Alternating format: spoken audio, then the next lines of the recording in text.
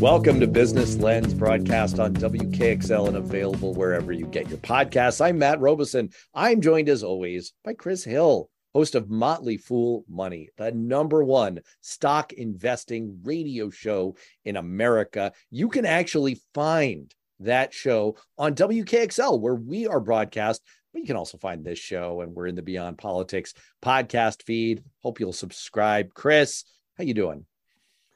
I'm doing pretty well, all things considered. And when I say all things considered, I'm referring to the market doldrums. You know, there's an old saying that we hit on at the beginning of every summer, sort of late spring, and it's the old Wall Street adage: sell in May and go away.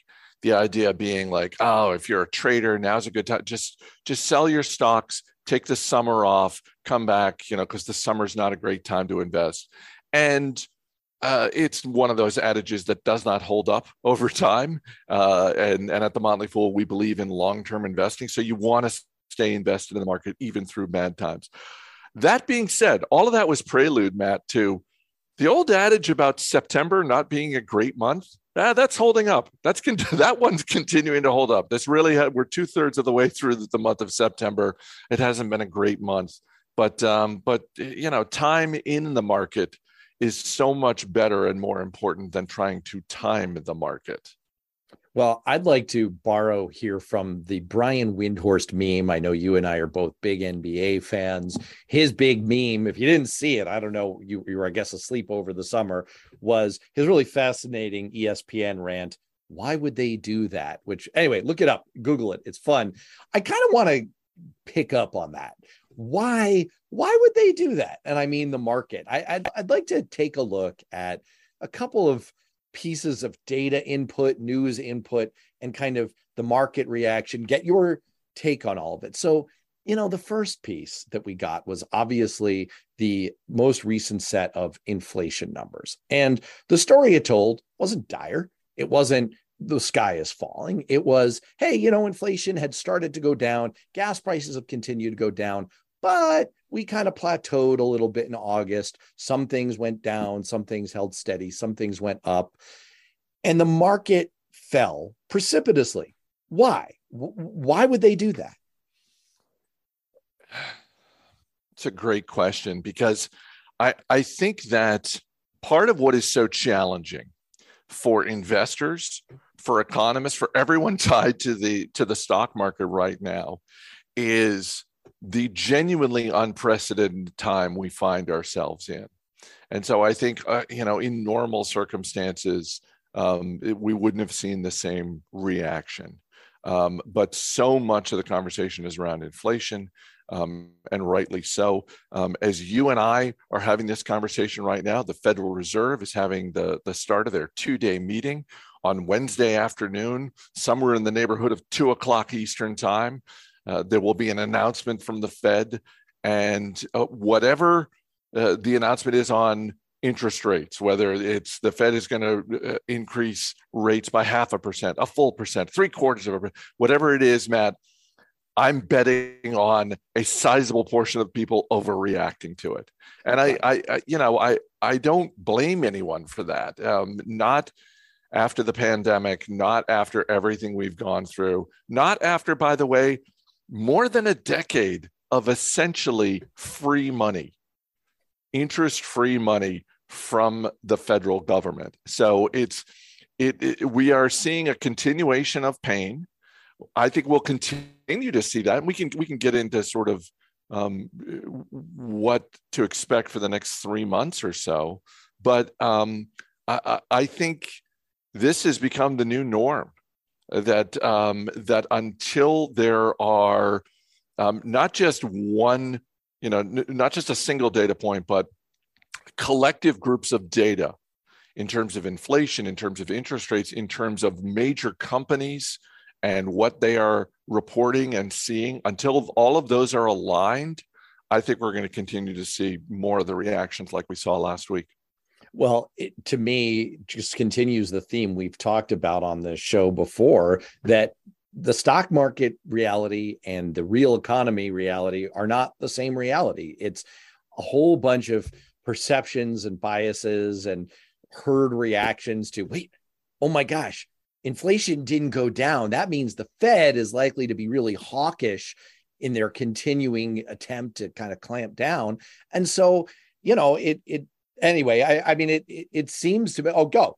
Well, I was just going to say, one other part of the story for the market last week had to do with a specific company, and that's FedEx. FedEx, okay, which is considered by a number of people to be a bellwether company because it is tied into so many small businesses and large businesses across America and around the world. FedEx came out at the end of last week with a bad earnings report and even worse guidance in terms of what they were seeing. And so there was, it was already not a great week for the market because of the inflation data, and it turned much worse because of people reacting to FedEx. The one caveat I will point out, though, Matt, is that we've seen this movie before from FedEx. You can go back to 2018, 2019. You can go back pre-pandemic where FedEx came out with similar reports and similar dire warnings for what it meant for the economy. And it didn't really end up that way. So that's why I'm thankful that there is not one single bellwether stock out there. I happen to believe that FedEx is a bellwether, but I think it's one of a number of bellwethers. And so I want to hear from some other companies in the coming weeks and months before I'm ready to proclaim the U.S. economy in dire trouble. You said something interesting this weekend on the Motley Fool Money show, which everyone should listen to and subscribe to, which was that if pessimism were a stock, you'd be buying. And I wonder if maybe my take on that would be, if uncertainty were a stock, I'd be buying that. I mean, you're more tied into sort of the market mood than I am. So you're probably right about that. But the major read I get is uncertainty. The economic data are so weird. They're so all over the map. You could squint and Rorschach test your way to telling yourself any number of different stories and theses. And look, people are storytelling machines. We want to know what the story is here. And so I read a new input, a new set of data here, like the Michigan Survey of Consumers. We've talked about it before. I just had the director, Dr. Joanne Shu, on the Beyond Politics show, and she kind of walked us through what it means and how well correlated that index is with the actual subsequent performance of the economy.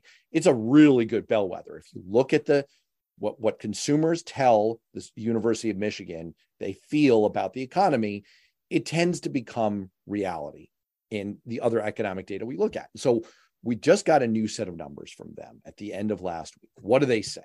They say consumers are not sure. Things are continuing to go up a little bit in terms of consumer sentiment, but not that sharply. The expectations of inflation are going down. They're actually at their lowest reading since last September. That's good, but consumers just don't have a clear sense of where the economy is going long term. They're not feeling a lot more bullish about buying durable goods, for example. So what you get out of a picture like that is sort of, we don't know. We don't know what to think. We don't know what the future holds. To me, that feels like the biggest connection point to that kind of herd mentality in the market where you think you see a cheetah and you start running. I think you're right, and I think that the pessimism that I talked about is a ripple effect of the uncertainty that you just laid out there. The context is everything, right? And the context here is that we got about 3 months left in the calendar year, and barring some stunning reversal of the stock market, it's going to be a bad year for the market. It's going to be a bad year for investors. And so I think the pessimism that I was referring to is an offshoot of that uncertainty, and combine that with let's just go back to late 2021, the nearly 12 months of a largely downward ride of the market. There's no incentive for people on Wall Street to be overly optimistic right now. So I'm buying pessimism as a stock in part because it's logical. At this point in time, it's logical for people to be pessimistic about the immediate fortunes of the companies that are going to start reporting earnings in October. And what you get so used to in the market is people pricing in expectations. If you think something is going to happen and then it happens, then usually there's not a huge market reaction because it's like, we already expected that to happen. In this case, what's your prediction about the reaction to what I think is the inevitable substantial interest rate increase coming from the Fed? You would think that that would be the expectation and therefore it would be priced in, but do you expect the markets to react strongly again, even though they know it's coming? Yeah, I've given up being surprised by short-term reactions to the market, in part because this year in particular, there have been so many, not just the interest rate hikes, but there have also been individual companies that will come out with an announcement and the stock will drop dramatically. And I'll turn to, one of the analysts who's a regular on Motley Fool Money, and I'll say, is this a surprise? Were people actually expecting something different from this company at this point in time? And the answer is always, yeah, apparently there were enough people because the stock is selling off. So when we get the announcement Wednesday afternoon, the only thing that will surprise me is if the market stays right where it is. If there's no movement in the stock market Wednesday afternoon, that's the only thing that will surprise me. Hey, for economics geeks out there, and I know there's a few of you, let that be the last nail in the coffin of the rational expectation school of economics. We are definitely in Kahneman Tversky land here, behavioral economics. It's an emotional reaction, but again, at the Motley Fool, you guys preach, take the long-term view. And that's exactly why, because these perturbations in the market are so weird. And I'm just not convinced that in a short-term sense, they have that much to do with economic reality. All right. I think I've gotten myself bummed out just long enough. Hey, I want to check back in on a story that we've been tracking on this show. I know you've been tracking on a Motley Fool Money, which is this migration of the NFL to Amazon. And you have a new development there coming out of Amazon. What are you seeing? So a little bit of context here. Last week on the radio show, we had as our guest John Ourand. John Ourand is a Washington, D.C. native who writes for the Sports Business Journal.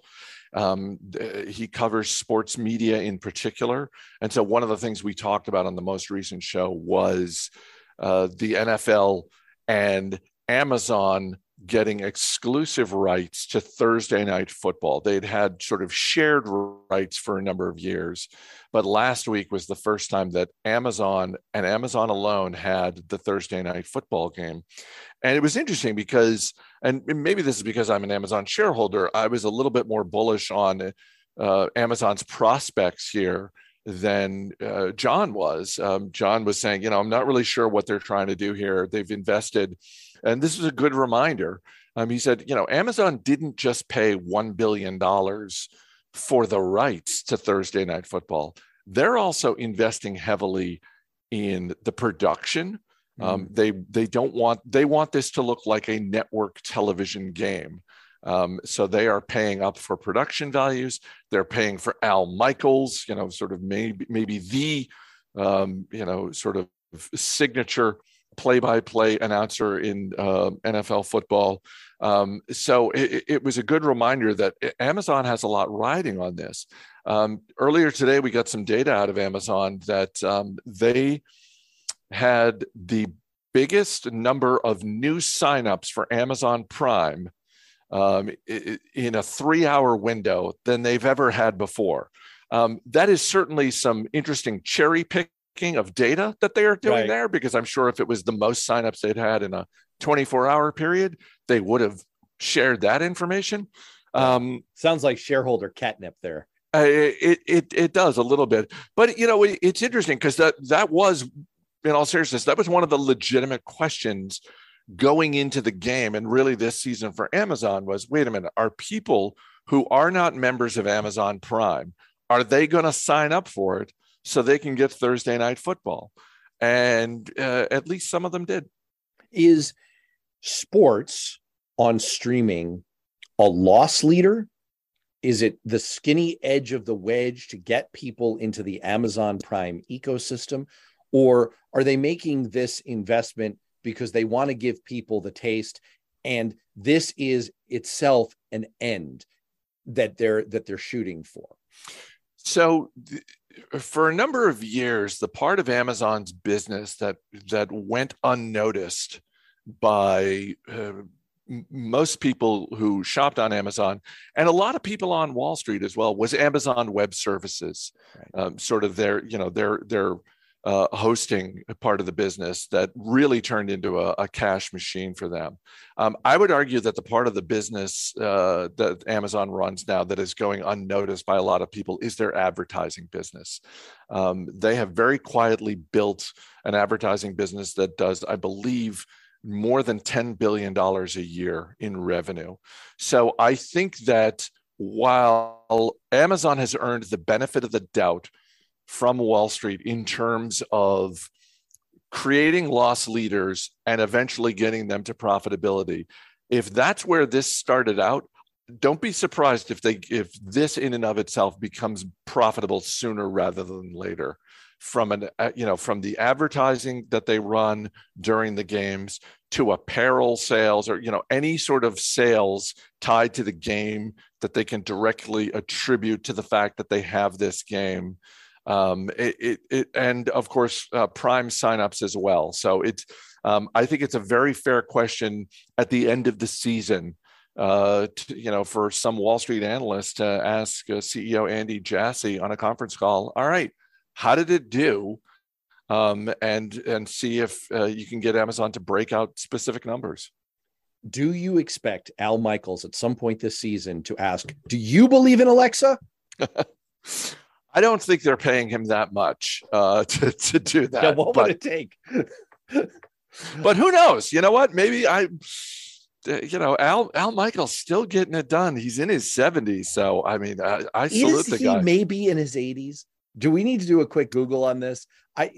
The man is amazing. He's absolutely the gold standard. And look, if you've never seen basketball, I urge people to go out and see it, because it will burst all of your perceptions of him, and completely make you see him in a brand new way. So you should.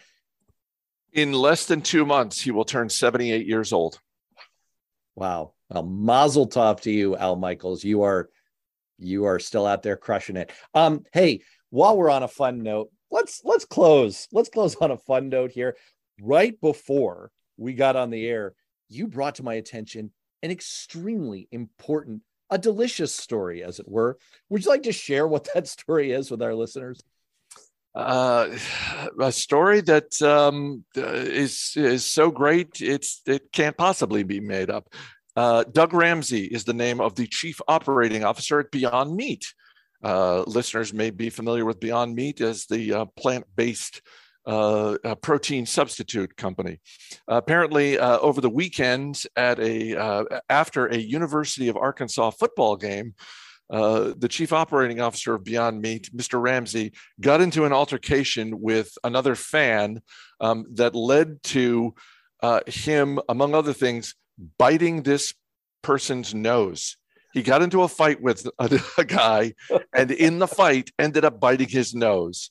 And, the cannibalism jokes and the meat jokes, they just write themselves. But on a more serious note, if you're the CEO of Beyond Meat, you have got to deal with this now.